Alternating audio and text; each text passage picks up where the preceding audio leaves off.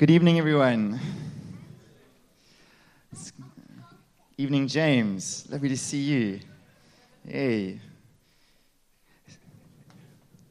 So, my name's Matt. It's a great privilege for me to wrap up this three-part series tonight that we've been looking at, which has been called How About Some Good News for a Change? And starting off with Julie 2 weeks ago, she preached on a massive topic of a good purpose. And she kicked off by saying, in a world where so much seems to be going wrong, can we believe that there is a God working for the good? And we said, absolutely. We looked at the life of Joseph, and amazingly, this man's life, you could say at the end of it, what you guys meant for evil against me, God meant for good. Incredible. And last week, Joey preached so well on the topic of a good God, and he unpacked from the same chapter we're going to look at tonight, so this parable of the prodigal son, and we saw how amazingly kind and scandalously merciful this father is towards this Skabanga son. And amazingly, it's a reflection, it's a true story of what this father in heaven is like. And I want to say, are you wondering if God is personally connected to your life and interested? Absolutely. That father was looking for that son. He was so in tune. This God that we proclaim as Christians, he's a good God. And my assignment tonight is to unpack the third and final part, which this good God intends us to have a good life this side of the grave. But it's a life that's unexpected in terms of what makes it good. And so I hope that you're ready tonight to hear some awesome words of Jesus. And if you have your Bibles, I'd love you to open up to Luke chapter 16, verse 19. Luke chapter 16, verse 19, you can swipe there on your device. And the purpose of tonight is to look at in a time when everything, the world, mankind has put his or her confidence in, is being shaken. What really determines a good life? What really matters? What does this all mean? And friends, never before, certainly in my short lifetime, have I seen the world like this before. Where man's wealth is being shaken, this global economic recession and trade wars. Our security is being shaken through crime and corruption on a global scale, the international tensions between East and West.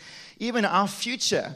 I wonder how you read these ecological reports about our future. I wonder the kind of world Elijah and Sarah, my kids are going to grow up in, if they're ever going to see a living rhino.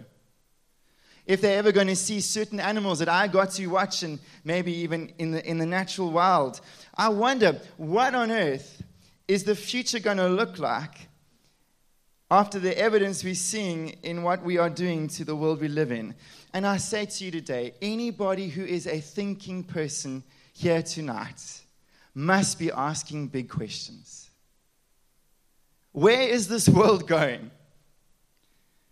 Where are we going to run? And as Christians, we need to be asking ourselves, if we believe in a God who's always at work, and we do, we must be asking ourselves, what is God doing in the world today? Because he's at work. He's at work in this time of history. And this is really a pressing question, and a question which the church can be increasingly relevant in terms of her clarion call and saying, this is why these things are happening. Let me help you understand. And so tonight, I want us to look at what the secret to a good life really is. You know, one of the things Hollywood loves to glamorize is you watch those films, and at the end, you know, it was a good life. And my heart for us tonight is to hear the words of Jesus. At the end of your life, you can look back at your life and say, that was really good. That was well lived. It really mattered. And the story we're going to look at tonight is the parable of Lazarus and the rich man. And there's some important things I want you to note before I start to read it. These are not the words of a philosopher. No man, created man, has a right to speak like Jesus did. There is only one man who is qualified to talk like this. This is Jesus, the man who is the Son of God come in the flesh, who descended and defeated the hordes of hell and rose 3 days later in the resurrection. My friend, it's a fact of history. I challenge you to go and research it yourself. This Jesus Christ, if there was any man to speak with authority on this parable and the spiritual reality that it represents, it's him. And it's designed to be a parable that gets us to think. And might I just quickly say to you tonight, the mark of good preaching is not if the guy or girl makes you laugh. It's nice. The mark of good preaching is not to entertain you so you leave feeling good. The mark of good preaching, like Jesus is to get you to think. To get you to evaluate your life, to get you to see God in the way He is and what that means for you. And this is what Jesus is doing. And He's addressing the toughest crowd possible of the day. They're called Pharisees. These guys were tough crowds. And these Pharisees, oh boy, who would have thought, after Joe's unpacking this glorious parable of the prodigal son, wouldn't you be happy if you were listening to Jesus talking about that kind of God? A God who's like a father who comes and welcomes you home after the pigsty experience, who's so faithful and generous and merciful and kind. If that was you in Jesus' day, wouldn't you be going, that's the kind of God I would like to follow? Not these guys. In Luke chapter 16, just a few verses before Jesus tells his story, do you know what these Pharisees did to Jesus? They ridiculed him.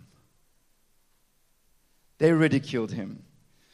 And so Jesus is gunning for hearts, and he's gunning for hard hearts. Hence the story. And he says, you know what your problem is, Pharisees? I just want to unpack it for you tonight. Is that you think that what is on the outside is so important. That's what he says, is you justify yourself before men. In other words, your problem, Pharisees, is what you think is so esteemed amongst men is esteemed by God. And Jesus says, oh, that's your problem.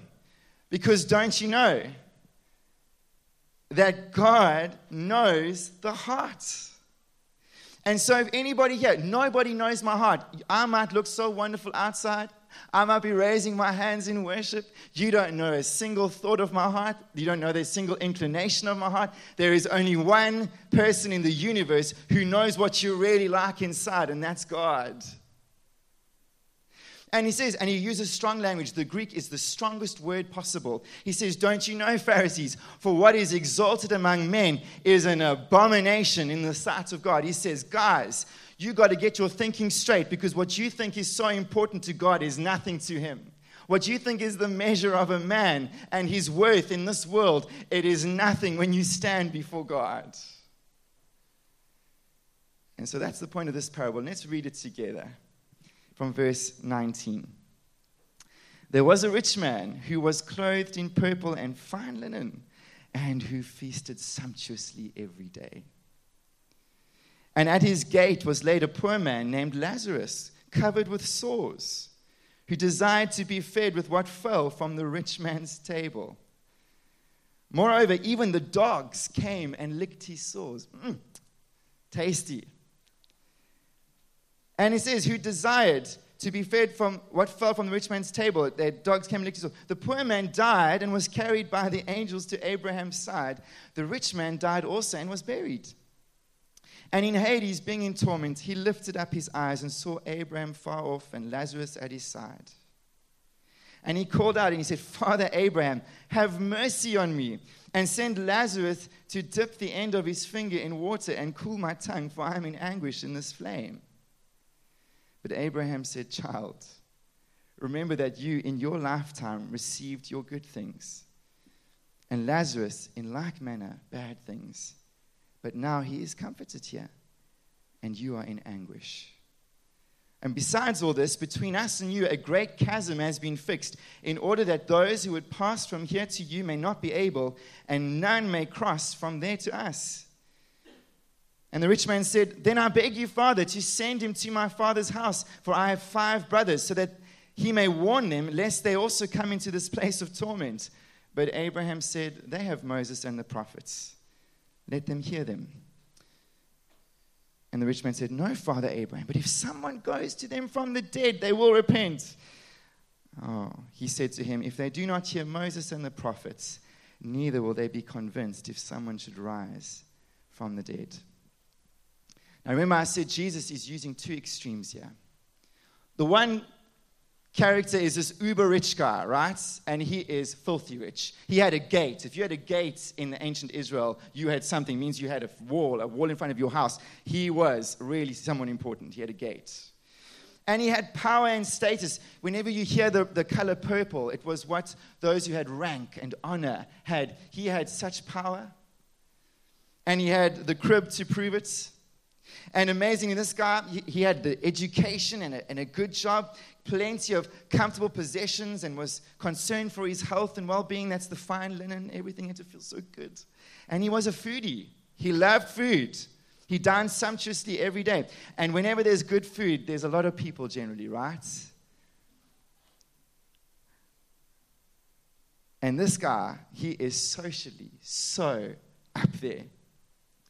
And I had to smile to myself, 2,000 years later, is man and woman any different?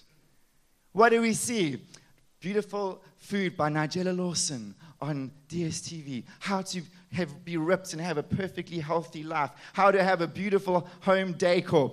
These things that were so important to this rich man, it hasn't changed 2,000 years later. We're still driven by the same appetites. Isn't it funny? And then he contrasts. He says, there's a guy who's called Lazarus. And this guy, he's in a terrible financial situation. And nobody here knows what it's like until you're in the position when you don't have a single cent and you have to go knocking on your relatives, your friend's door because you don't know how you're going to make it till the end of the month. It is the most humbling place. This guy was reduced to begging. He had terrible health. He had oozing sores that would bleed, and these stray dogs would come and lick it. He was so weak, he couldn't get the dogs off. And he had to be carried. He couldn't even walk to this front man's gate. It says he had to be dropped off by some kind people and picked up at the end of the day. He had no family. We clearly know that. He was incredibly hungry. He picked through the dustbin of the rich man. He had no employment because of his health. He had no education to speak of, no social connections. I ask you tonight, who's the loser in the story? Who would you call a loser in life?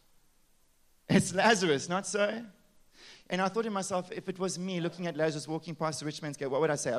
My first horrific, awful, sinful inclination is to say, oh, look how did you get here? It was your fault.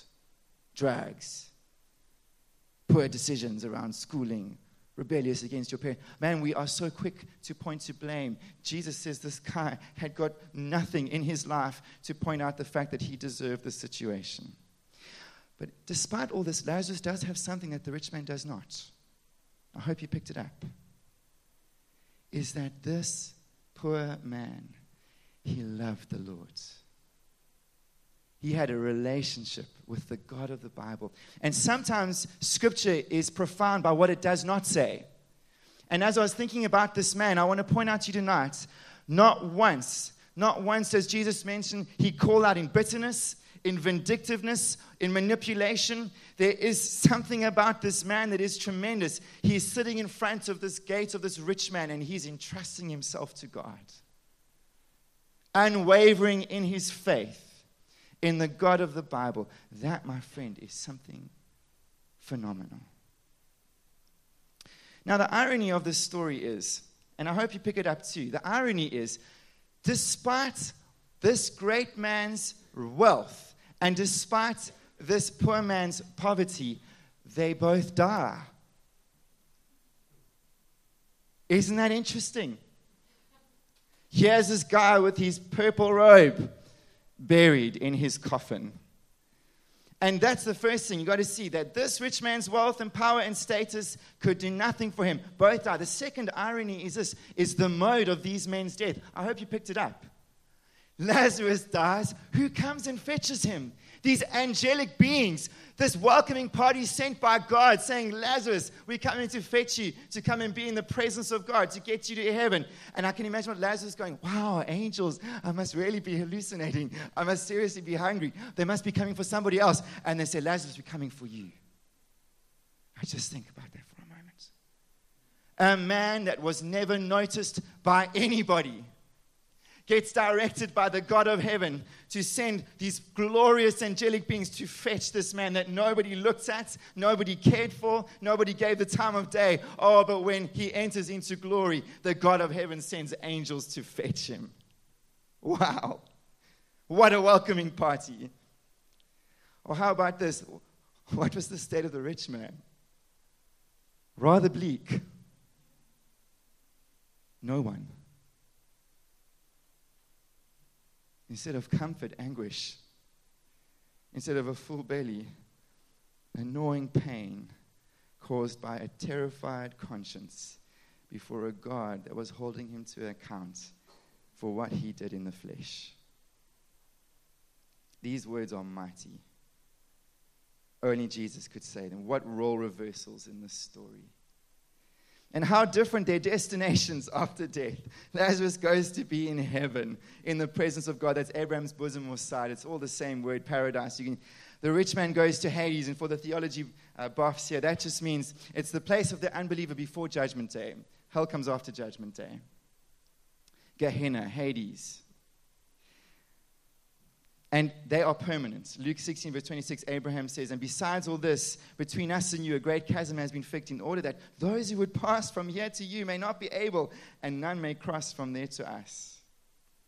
Wow. Our next point is I want to point out what are the warnings and wisdom of Jesus' teaching. The first is this, and I hope you listen to me carefully tonight, young and old, does not matter where you are, is the warning of this parable is that we are not to live as human beings as though we had no souls. The greatest mistake you can make, youth, young adult, I feel like there's two, and whoever's in between, no, not in between, who's ever after that, hey, is the greatest mistake you can make tonight. And if you're joining us for the first time of this series, I want you to let this sink into your life. It is a powerful statement that Jesus is making. Don't live as though you had no soul. You do. Because what happened with this man, this rich man, was careless. The very thing that was eternal, his soul, is the very thing he forgets about.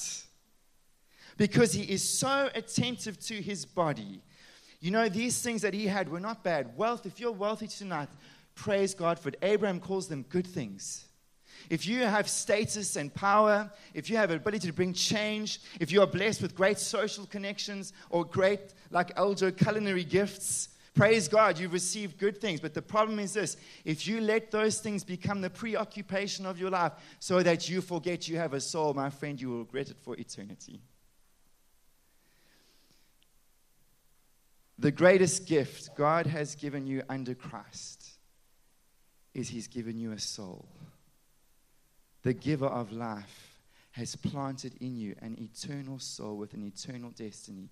It is the highest form of gift. It's what separates you from the little bunny rabbit and the dog and all those things that we think are so cute. My friends, the dignity of the human race is that they have the implanted divine soul with the fingerprint of God on it. And as a pastor, I want to say, I might be young, but death is a common conversation that comes across my path. And I've seen some weird things. I've seen the moment that soul departs from the body, that body's dead. I'm tempted to tell you a story tonight. I won't tell you her name. But her mother was dying. And as her mother was dying, she could see that her soul had left her body. She died. She screamed out, "No, don't leave me!" And the soul came back into the body, and the breathing started. And then she said, "Okay, you can go." And the soul was released. And I say to you tonight, be careful of being so preoccupied by what we can see. When Jesus is saying in the story, and it's echoed in Paul in 2 Corinthians 4 verse 16, he says, "For these light and momentary afflictions are preparing for us an eternal weight of glory beyond all comparison, as we look not to the things that are seen, but to the things that are unseen. For the things that are seen are transient, but the things that are unseen are eternal." My friend, you have a soul, and you have to pay attention to it. The second warning is this, is to live as though our actions in this life have got no repercussions in the next. That's the danger. And Jesus says, for this man, He could remember everything that happened in his life. Abraham says, don't you remember, rich man? You experienced the good things in your life, and part of the anguish of the rich man was he could remember how poorly he used what God had entrusted him. And I say to you tonight, Jesus said, what shall it profit a man if he gains the whole world and forfeits his soul? Or what shall a man give in return for his soul? For the Son of Man is going to come with his angels in the glory of his Father, and then he will repay each person according to what he has done.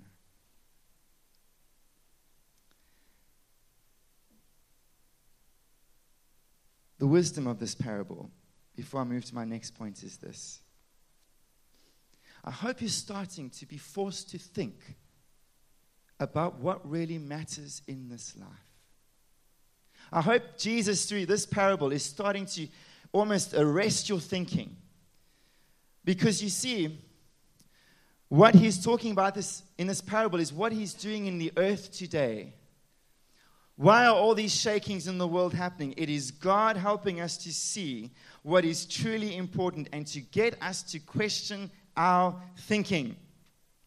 What is the measure and meaning of my life when my wealth is gone? When my health is gone? When my cultural standing is gone? When my world is shaken, what am I left with? What was it all for? What have I built my life upon? And it is God in his mercy helping us to see what the rich man didn't until he was too late. This current shaking is God being kind to us to show us what really matters. So then, how can I live a good life?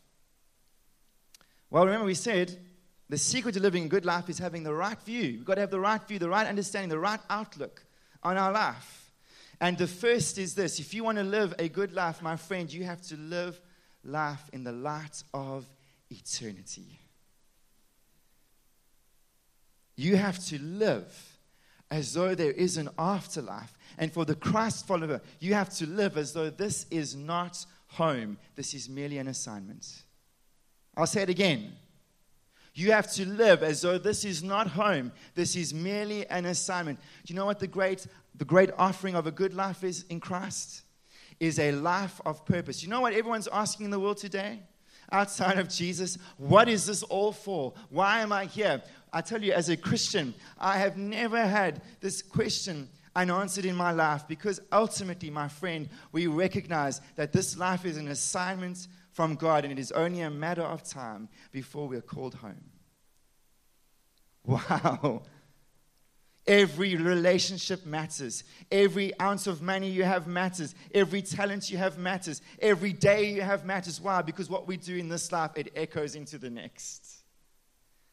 We're living for a purpose, and we want a well done. And what it will do for you is, if you will start to live like this, it will give you real freedom. Let me tell you what freedom is not. Having vast amounts of money and not knowing where to put it.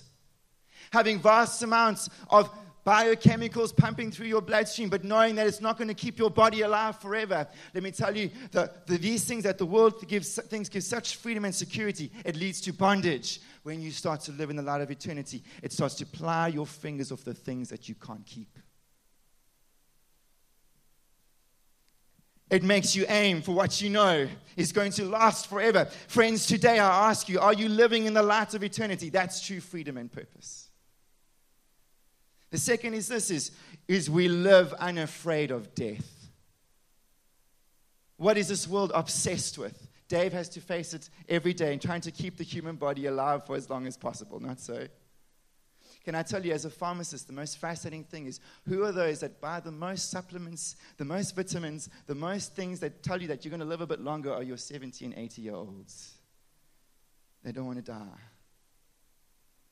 Can I say today, Hebrews chapter 2 tells us we are born into the slavery of fear of death. I want to say, as the Christ follower today, you have got nothing to fear in death. The worst thing that can even rob you of your body cannot destroy your soul. And I want to say, as the Christian, where the world has got no peace, holding on to life, running to other countries, running to other political systems, trying desperately to try and eke out the most of what they can in this life to delay the inevitable. I want to tell you what true freedom is and what a good life is to look at death and to say, I've got nothing to fear.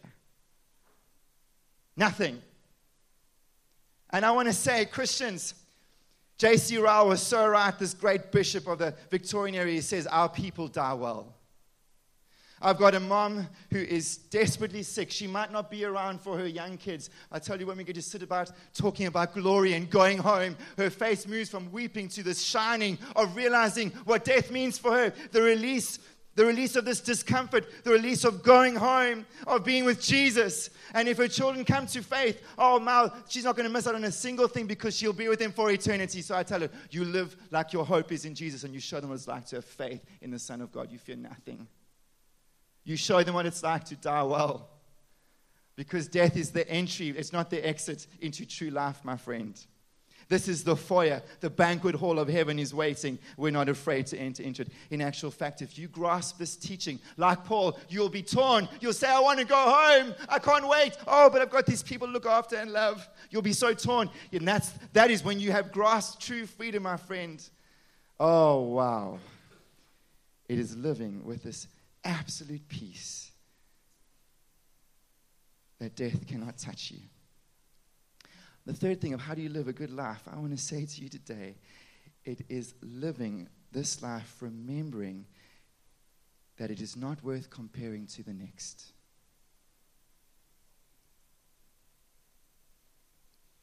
You see what our trouble is today, and I will say the church is just as bad as the world, is we are listen to me now, this is very important, is we are looking for heaven on earth. You're not going to get it. This world has got nothing on what is coming in the next. And I can explain it to you like this. It's a picture that, it's the best way I can think of it. This world is like a little tent. Any of you been camping here?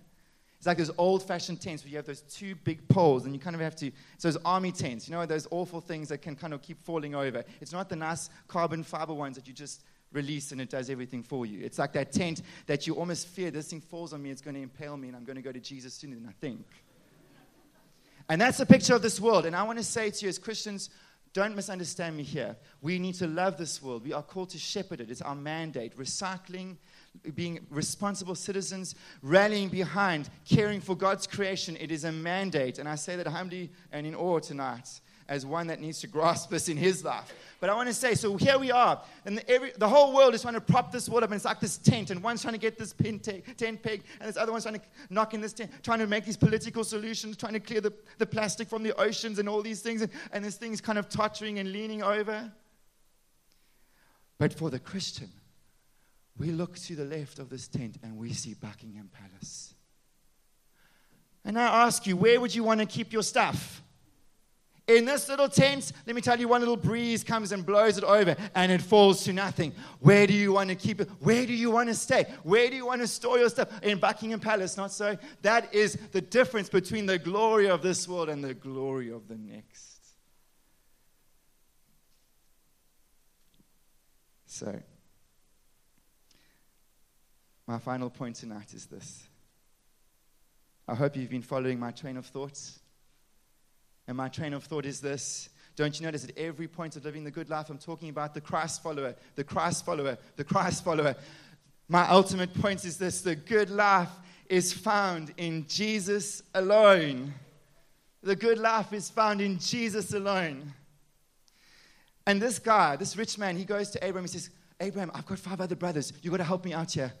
They don't realize that this is the reality of what it's like after death. Abraham, please. I mean, this guy does not get it, even in hell, even in Hades. He's still ordering the guy around.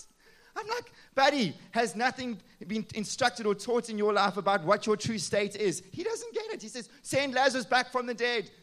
And the funny part is Jesus uses this word Lazarus because Lazarus, which was Jesus' best friend, did rise from the dead. And the Pharisees didn't believe him. In fact, they wanted to kill Lazarus along with Jesus. But the point is this, is he says, go send my 5 brothers. Tell them that they won't land up in my state here and in my anguish. Tell them this is real. Send Lazarus back from the dead. And Abraham says, don't you know they have God's word? They have the scriptures. He talks about Moses and the prophet, and I'm going to talk about what Jesus said. They have the Old Testament. No. If you send Lazarus back from the dead, this phenomenon of someone coming back from the dead, they will repent and believe. Abraham says, no, they won't. If they don't believe, God's word, there is no salvation. Can I say it to you tonight? You are not saved by a phenomenon. You are saved by believing God's rock-solid word. And can I say to you what he means by the Old Testament? Can I just point out, we're in a bit of a crisis. Just push pause for those of you looking from the outside in. The church is in a crisis where some are saying we have to cut off the Old Testament in order to get the fullness of the new. What a load of baloney. Can I tell you why tonight? If you neglect your Old Testament, you do it at your peril. Youth, let me tell you, the wisest place to start to see the source of all of our trouble is the Old Testament. See, this is what you must believe tonight if you want to become a follower of Christ. You must believe that the God of glory made you. You are not a random collision of some random atoms. Who knows how they got there? I'm just pointing out that question. But I am saying to you that the God of glory, you must believe, has made you. You belong to him. You're accountable to him. Oh, wow. That just touches a nerve in our culture right there. The second is this, is that the source of all of mankind's problems, it's not some sort of genetic miscalculation. It's not some sort of imperfect world around us. The problem is the sickness called sin. It was devastating. It's called the fall. And all of our troubles and all of God's righteous judgment that we come under is because of sin. The Old Testament tells you that.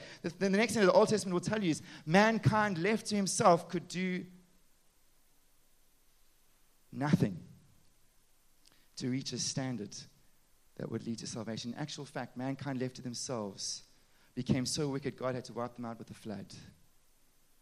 The other thing the Old Testament will tell you is that even perfect religion, even this law of Moses, where God, through the threats of fear and punishment, can give us all these standards and tick boxes to tick, it could not produce the standard of righteousness that God requires for salvation.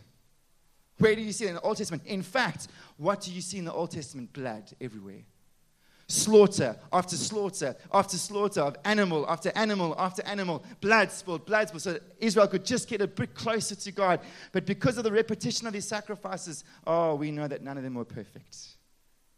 Where are you going to find that? Old Testament. In actual fact, the Old Testament tells you there's no one righteous, not even one. No one seeks God. And that there was going to come a day when God's perfect Passover lamb was going to come and ransom the world from its sin. And this is where it comes. Can I point? It's the most glorious merging of Scripture. Just a few verses before this parable, Jesus says, the law and the prophets were until John. John the Baptist was the Old Testament's greatest finale act. He was the greatest prophet the world has ever seen. And when he saw Jesus, he said, behold the Lamb that comes to take away the sin of the world. The culmination of the Old Testament is towards this glorious moment where John fulfills his prophetic ministry by saying, he must increase, I must decrease, because the Lamb of God has come. Christ has come. The anointed, the deliverer has come. The Old Testament proclaims it, and John confirms it. And what does Jesus say? He says, I am the way. I am the truth. No man comes to the Father but through me.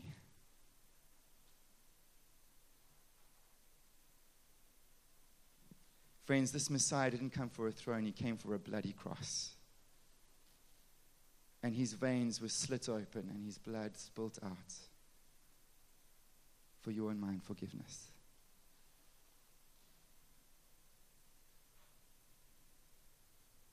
And the Old Testament will tell you this, that although that Passover blood was available to anybody in Egypt or Israel, whatever nation there was, the blood was available. And it's the same with Jesus. His blood is available to the world, but it is only those that run under it and shelter under it and says, this is my only hope to escape the judgment that is passing over. Friends, the Old Testament tells you, unless you hide under this blood, you have no hope. There is no forgiveness of sin. There is no rescue from death. You will experience what this rich man felt in all of its fullness. It's only those who hide under the blood of the Passover lamb that experience escape. This Old Testament is mighty. You must believe this in order to be saved. because it points to Christ. So I ask you tonight, we're about to take this cup and this bread, the greatest symbol of what the church proclaims. I ask you today, have you sheltered under the blood of Jesus? Have you come and seen your sin? Have you realized that that is the only place of refuge? That is the only place of rescue? There is nothing in yourself. God's not interested in what other men see. He's not interested in your good works, what men see. Those things are an abomination to God, Jesus says. They mean nothing when you stand before God. Oh, what happens before God? What really matters is a life that has been cleansed, been forgiven, been washed from the inside out. That only happens through the blood of Jesus Christ. What did I say at the beginning? Jesus gets you to think. He gets you to think, and that's what it is tonight. I want you to think carefully. I want you to leave here going, where am I before Jesus? Because, my friends, what is on offer for you is the greatest life. The greatest life you can ever find. This life is not what it seems. And so come. Come under the blood. Trust in Jesus. Remember what Joey said last week. He is a good God. Faithful to keep his promises. That whoever will come to his Son will find forgiveness of sin and a new life. And that's what we proclaim. Jesus' body and his blood. Let's pray.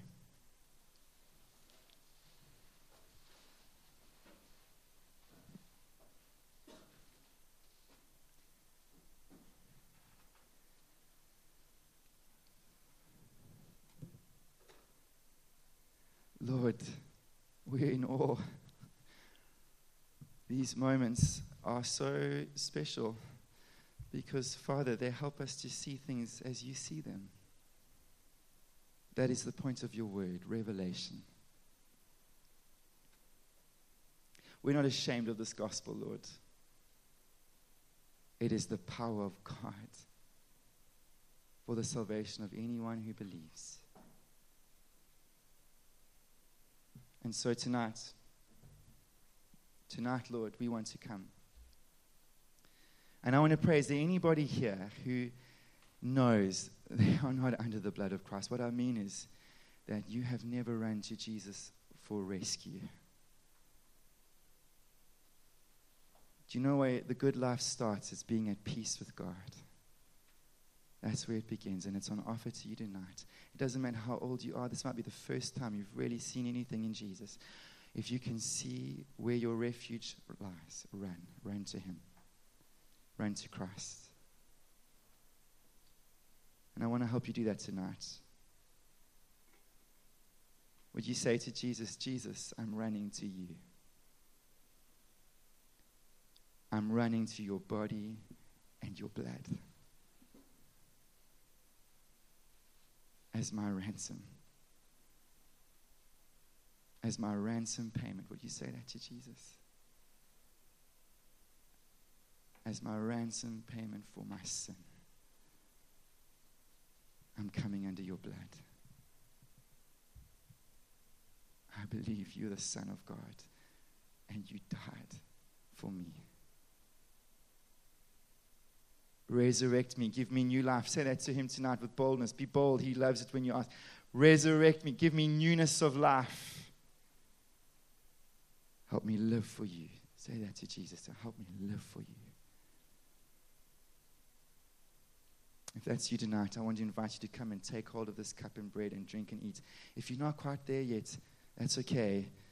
But let it pass by. These are for those who have come to faith in Christ. Tonight, for the rest of us, Lord, as we take this cup and we eat this bread, I pray that we would recognize this is the symbol and call that this world is not our home. That this body and blood symbolizes where we are going to go, the very presence of Jesus. That this world is not our home.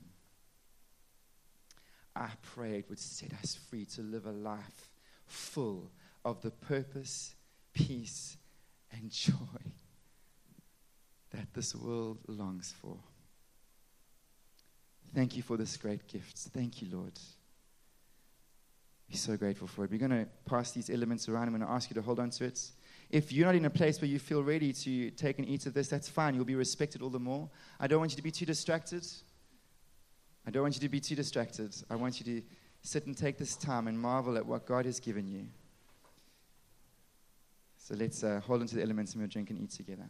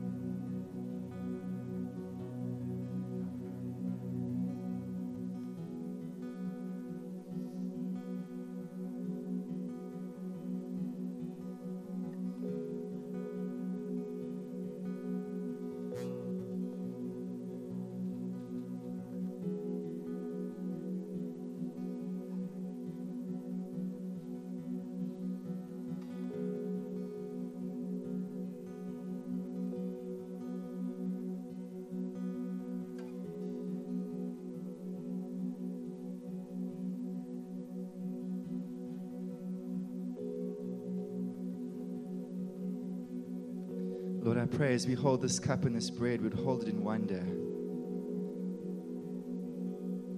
at your love for us. We were lost, no hope, Lord, wandering in our own wisdom, and look where it got us, God, further and further away from you. And you came after us in Christ, and holding this cup and bread, it reminds us of this mercy of heaven and how great that mercy is, that we should partake of the Son of God. I pray, Lord, that this would never grow familiar to our hearts tonight, that we would see something and catch something of the grace of God in Jesus and the scandalous freedom it's bought for us in a place called home that's not this world. Jesus, you said that you've gone to prepare a place for us and you're going to call us home. And this is the proof. Your own body and blood. And so as we taste of it tonight, I pray we would be in awe and wonder at the goodness of God. Anybody here struggling with a pricked conscience, feeling rotten before God because of sin? Here is your peace, my friend. Drink and eat and taste the forgiveness of a Father who loves you. Anybody feeling far from God tonight, this bread and cup is to remind you that as you feel Christ's symbol of his life in your hands, he's real in your heart. He's closer than a brother. He's deeper than the deepest longings of your heart. He's right there inside of you by the Spirit. He's not far. He's right with you. And this is the proof of it. Anybody here tonight wondering why on earth they are here? My friend, it's to tell the world of what you're about to taste and the scandalous, generous mercy of a God who has loved so unconditionally in Christ.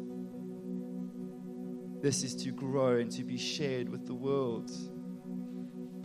They're to taste what you're about to taste. That's your call. To be an ambassador for Christ. And so let's eat and drink together. Let's eat and drink and enjoy Jesus.